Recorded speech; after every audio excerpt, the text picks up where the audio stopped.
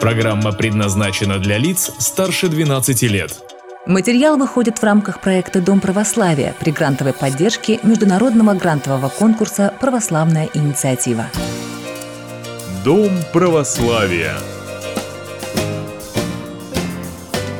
Проще говоря. В студии Татьяна, Борисова, здравствуйте. В эфире программа «Проще говоря» в рамках проекта «Дом Православия». Вчера мы начали разговор с православной женщиной, педагогом, психологом, писателем, автором недавно вышедшей в свет книги «Княжна. Синий город» Татьяной Харитоновой. Сегодня мы эту беседу продолжим, и эту ее часть мы решили начать со стихотворных строчек. Татьяна Анатольевна, можно что-нибудь из недавнего? Крылья в разлет за спиной, Ной вновь мастерит ковчег, век, холод сменяет зной, Ной плачет, он человек. Ною не верят опять, вспять, реки бегут от морей, грей сердце мое опять, взять крылья, взлететь скорей.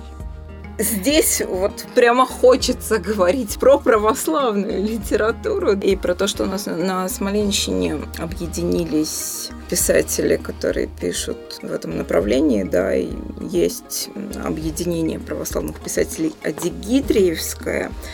Вот возможность таких регулярных встреч с коллегами по цеху, возможность чем-то обменяться, чем-то поделиться, что-то узнать для себя там новое. Что это дает? Это такой импульс мощный, творческий. И не только для меня, это импульс для людей, которые там собираются. Ему 5 лет, этому объединению. И я вижу, какими мы пришли 5 лет назад. И благодаря вот этому общению, благодаря отцу Михаилу, который каждую нашу встречу сопровождает какой-то проповедью замечательной, который рассказывает очень емко и глубоко о житие святых, вообще о роли каждого человека в устроении своей страны, начиная со своей семьи, улицы, подъезда, города, страны, в итоге вот эта цепочка, да, и роль вот пишущего человека в этом. И я вижу личностный рост людей, которые рядом. Себя-то увидеть сложно со стороны, да, то есть, ты субъективен очень. А вот я вижу, какую роль это играет для людей, которые там. А возможность поделиться чем-то, да, передать. Это замечательный наш альманах Светы Дигитрии. Вот о нем не могу не сказать. Сейчас готовится уже новый выпуск. И вы знаете, что такая зона ответственности, потому что, во-первых, берешь в руки это издание, насколько оно согрето. Света Дигитрии, понятно, тут даже говорить нечего, да? И когда ты открываешь, и ты вот видишь этот огромный материал, который Николай Николаевич Кежинов собирает долго, кропотливо, со свойственной ему внимательностью, кропотливостью. А материал очень разный. Публицистика, поэзия, проза, какие-то воспоминания, какие-то факты, допустим, праздничные даты. То есть, он настолько представлен широко по жанрам и вместе с тем очень глубоко. Замечательный альманах, и это для нас, как вот флаг. Может быть, образ не очень хороший, но это как вот некий такой вот то, что мы несем, наше объединение. И двигаться, наверное, вперед вместе с единомышленниками. Это проще, чем когда ты один. С отцом Михаилом не заскучаешь, не забалуешь, постоянно ставит задачи, цели, поэтому мы работаем. А батюшке 65 лет, только буквально вот вчера он нас собирал, а сегодня на литургии его чествовали, и хочу пожелать ему здравия, телесного, духовного, подольше пусть окормляет нас. Татьяна Анатольевна, есть еще детская литературная студия «Родничок». Как она в вашей жизни появилась? Появилась совсем недавно, очень рада, потому что, еще раз хочу сказать о голодных детях. Несмотря на это огромное количество сладостей, которые им сейчас предлагают все на свете, о голодных детях, обо всех практически, потому что вот там мы действительно насыщаемся вот этим добрым, хорошим словом. У меня замечательные ребята, и опыт потрясающий. Их приводят мамы и говорят: а можно мы посидим? Садятся рядышком и уже не уходят. У нас детско-родительский клуб. Причем у нас нет там каких-то градаций возрастных. У нас, в принципе, наверное, экскурс в детство. У нас все там вот просто как дети радуются, как Христос говорил, будьте как дети, да? Вот мы там действительно как дети. Мы там радуемся, выражаем эмоции, мы там пишем стихи, пишем какие-то рассказы. Мои ребята публикуются в альманахе «Родник». У нас есть литературное объединение Юрия Васильевича Пашкова. У нас уже есть опыт, когда ребята из «Родничка» видят свои труды уже в печатных изданиях. Это тоже очень мощный такой посыл. А кто эти ребята, которые к вам приходят? Я себе представляю, это не те дети, которые сидели в ТикТоке. Я подозреваю, что они могут иногда посидеть в ТикТоке, могут, но возраст интересный. От 1 класса, от 7 лет, возрастной разбег, до 65. И нам хорошо вместе. И каждый имеет право голоса, и каждый интересен. Правила у нас такие. То, что ты говоришь, имеет право быть. И ты услышан. Поэтому у нас никто не боится выражать какие-то свои мысли, свои чувства, о чем-то говорить. Это такая школа для ребят и школа для родителей. Родители, наверное, впервые за некоторое время слушают детей. Не в плане «ответь, что тебе сегодня задали по математике», а в плане «а что ты чувствуешь, когда ты смотришь на осенний дождь, на золотой листик клена?»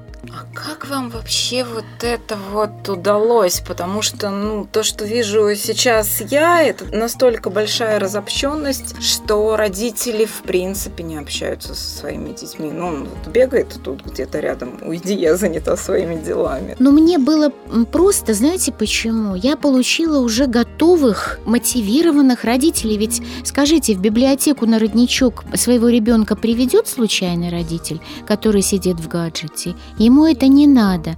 Там действительно собираются очень интересные родители, которые, слава богу, есть у нас, которым интересен ребенок и которые действительно понимают, что кроме там каких-то продуктов, да, и его душу надо питать, поэтому мне легко с ними.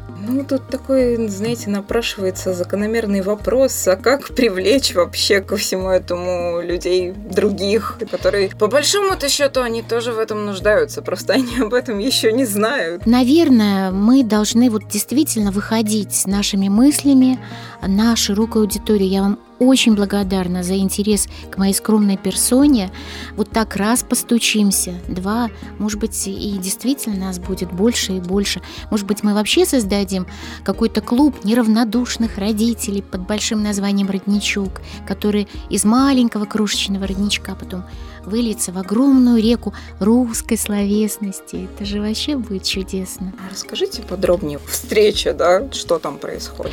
Мы всегда сидим в круге. Это большой круг. И мы всегда погружаемся в красоту этого мира. Я читала где-то, что когда ты замираешь на улице, вот смотрите, счастливые японцы. Я вот как-то услышала, что японцы могут ехать, посмотреть, как цветет сакура. То есть вся электричка может быть забитой людьми, которые хотят просто посмотреть, как цветет сакура. Или там восход. Да, вот вы можете себе представить, что у нас электричка Смоленск, допустим, Рудня, и все едут посмотреть, как возле Рудни расцвела какая-то удивительное растение. Вот это было бы вообще здорово, да? Так вот, мы всем родничком садимся и чем-то любуемся.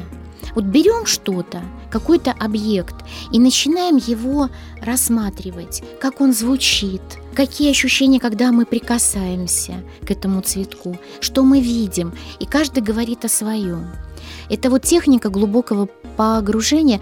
Я психолог, вот поэтому я понимаю, что для того, чтобы тебе почувствовать этот мир, ты должен включить все Богом данные возможности зрения, слуха, осязания, и тогда сердце начинает это все воспринимать. Помните, как маленький принц? Только сердце, да? Только сердцем ты можешь почувствовать.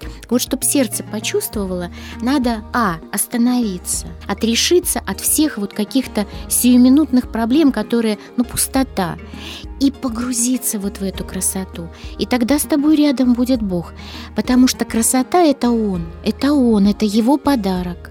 Поэтому вот такие подарки все вместе ищем. У нас есть очень хороший опыт. Мы приглашаем смоленских поэтов к себе в гости и разбираем стихи. Представьте, сидит маститый поэт, например, Наталья Владимировна Толбатова. к примеру, да, приходит, мы берем ее стихотворение и буквально разбираем по строчкам. Взрослые, дети, что чувствуют, что видят, что слышат.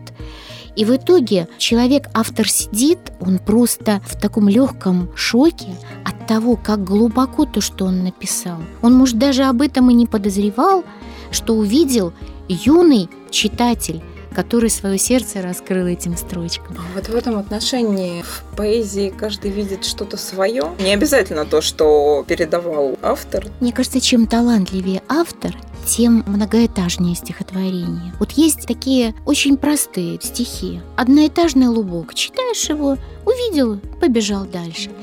А есть такие стихи, как у Бродского, например, да, как у Пушкина. Это небоскребы. Ты вот будешь с этажа на этаж бродить, и всякий раз ты будешь находить какие-то новые смыслы, и сам будешь возрастать с этим стихотворением и обретать все новые смыслы. Это чудо.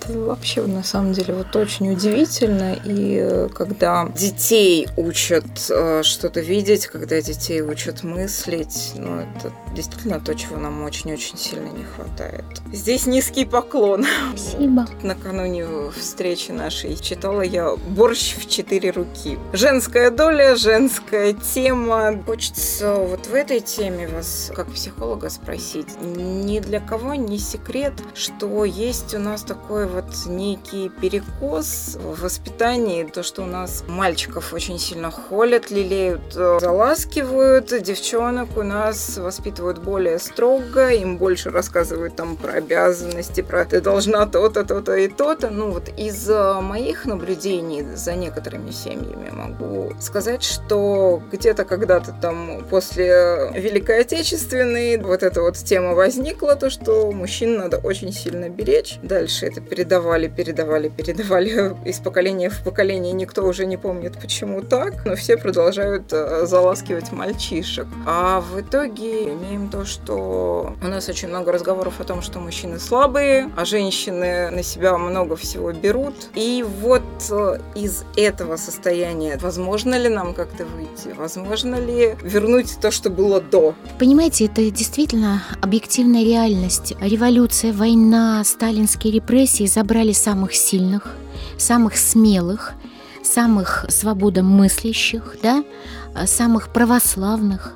Если мы почитаем моего любимого Никифорова-Волгина, да, и Шмелева, прошлись такими граблями мощными, обескровили, да, вот осталась женщина. Сильная женщина стала основой государства, причем в храме женщина, за станком женщина. И вот эта сильная женщина, которая, собственно говоря, мужчина изначально-то был нужен, но он погиб на фронте. Потом она научилась как-то справляться сама. И мальчики в семье таких сильных женщин, они растут, в принципе, с очень размытыми гендерными признаками. Да? То есть образа отца настоящего, во главе стола сидящего, да, который берет на себя ответственность за семью, редко. Это роскошь, когда такой отец. В основном мама, которая все время работает. И мальчик, хорошо, если этот образ находит какой-то там тренер в спортивной, куда он ходит, да, когда это какой-то герой, когда это кадет и рядом есть там какой-то боевой офицер. Но у мальчика такого должен всегда быть образ мужчины, с которого он будет считывать кальку свою, подстраиваться. А если этого образа нет, и мы видим по телевизору то, что мы видим, то, соответственно, где вот этот мужчина, который сядет за стол и вокруг себя сплотит семью? А он не умеет, а его просто не научили. Этому ведь надо учить. Это просто само по себе не придет никогда. Куда нам сейчас со всем этим бежать? Что делать? Что делать? Это вечный вопрос у нас. Культивировать семью, культивировать роль мужчины. Мужчина – это не кошелек. И мужчина – это не рыбка. Это удочка. Мужчина – это тот человек, который возьмет за себя ответственность за свою семью. А женщина – это не добытчица, это не та, которая учит всему на свете своего мужа. Это та женщина, которая отдает мужчине все полномочия. А у нас сейчас девочки отдать все полномочия очень сложно, потому что воспитывают наших девочек как таких бойциц, простите за свое счастье. Ну, есть же еще такое: русская женщина, коня на скаку, в горящую избу. А женственность — это не про коней и избы, это про что-то другое. Кто это написал? Некрасов. Знаете, вот это наша либеральная поэзия, я вот хочу сказать, кому на Руси жить хорошо, да? Наш Николай Александрович писал. А при всем при этом ему черепаший суп из Европы к завтраку привозили, и он за день мог употребить изысканных продуктов, которая накормила бы целую вот эту несчастную деревню с этой женщиной, которая там... Я не умаляю его достоинства литературное, нет, но... Понимаете, у нас наша вот эта политика государственности, в основе которой лежит семья, разрушалась давно, медленно и верно. К чему мы сейчас и пришли. Это вообще политика, разрушение семьи, центры планирования семьи, которые у нас возникли, контроль за рождаемостью, вот эти вот все вещи. У моей бабушки было 6 детей во время войны. Ни стиральных машинок, автоматов, ни питания детского, ничего, она голодала. Она подняла всех детей, и она не думала, рожать, не рожать, этой мысли не было, да? Вот 6 она отдала стране. А дальше все, а дальше максимум 2 ребенка в семье. Женственность все-таки. Это о чем? Женственность прежде всего материнство, прежде всего дом, обустройство дома. Это так прекрасно, когда запах пирогов, когда словарные слова, когда какие-то грязные ботинки, кто-то упал в лужу. Многие вот иногда приходят как к психологу, да, и начинают вот сокрушаться об этом. А я думаю, боже, какое это счастье! Вы это поймете, но только гораздо позже. Это счастье. Как ко всему этому вернуться, когда, в принципе, со всех сторон тебе общество сообщает о том, что ты должна заработать как можно больше денег, куда-то бежать, что-то делать? А задать себе вопрос: зачем? Зачем? Зачем мне эти деньги? Чтобы нанять няню и установить дорогую видеокамеру, чтобы контролировать, что моя няня говорит моему ребенку? Заказать еду из ресторана? Зачем мне эти деньги? Купить себе очередную какую-то там шубку? Зачем мне эти деньги? Чтобы лишний раз доказать мужу, что он никто, а я вообще просто вся такая мадам Брошкина, простите. Всегда надо задать вопрос: зачем? Самый лучший вопрос. Не что делать и кто виноват. Вот на мой взгляд, если бы мы на Руси задавали вопрос «зачем?», но не только, везде, во всем мире, мы бы, наверное, сейчас вот не тонули бы в этих пластиковых пакетах, которые нам сейчас в каждом магазине по 100 штук, не понимая, куда мы будем их потом девать. Татьяна Анатольевна, в вашей жизни на самом-то деле всего так много, и как вы успеваете все, как при всем при этом не выгораете, что дает силы? Да, так воспитано было с детства. Знаете, вот в детстве же не было ни стиральных машин, ни посудомоечных, вот ничего. Умудрялись отлично учиться, умудрялись музыкальную школу заканчивать, умудрялись греть воду, приносить ее, мыть посуду, умудрялись стирать свои вещи, умудрялись в квартире наводить порядок к маминому приходу, при этом читать книги, при этом выполнять какую-то общественную работу, при этом, я когда вспоминаю, что мы делали в детстве, плюс мы еще успевали на улице побегать, поиграть, просто... это какое-то ощущение было вечного такого движения. Пусть оно было броуновское, возможно. Но вот это ощущение, что ты находишься в вечном движении, оно у меня пришло, и я не могу от него избавиться до сих пор. Татьяна Анатольевна, в завершении программы что нашим слушателям пожелаете? Вопрос «зачем?». Что бы вы ни делали, неважно вообще, как бы вы ни планировали свой день, как бы вы, допустим, в тот же интернет не входили, да, задавайте себе вопрос «зачем?». Смотрю этот фильм «зачем?». Просто чтобы отдохнуть. Тогда у меня есть 5 вариантов фильма. Это вот этот я могу посмотреть вместе с ребенком и с мужем обсудить потом, да? и так далее. То есть вот что нас, в принципе, всегда будет делать людьми. Ну, а если еще это зачем будет сверяться с лучиком света, с Божьей провидением на каждого из нас? Ведь притчу о талантах никто не отменял. Каждому из нас дан талант. 1, 5, 7. Но вот я хочу пожелать каждому понять его талант, его миссию, его предназначение. И четко понимать, я сейчас иду в нужном направлении, дабы поделиться с миром, или я иду с лопатой, чтобы его закопать. Как-то так. Татьяна Анатольевна, спасибо вам за интересную беседу, успехов вам творческих и всего самого лучшего. И вам, Татьяна, спасибо большое. Друзья, напомню, в гостях у нас сегодня была педагог, психолог, писатель, православная женщина Татьяна Харитонова. На этом наша программа завершается. До встречи в эфире. Дом Православия.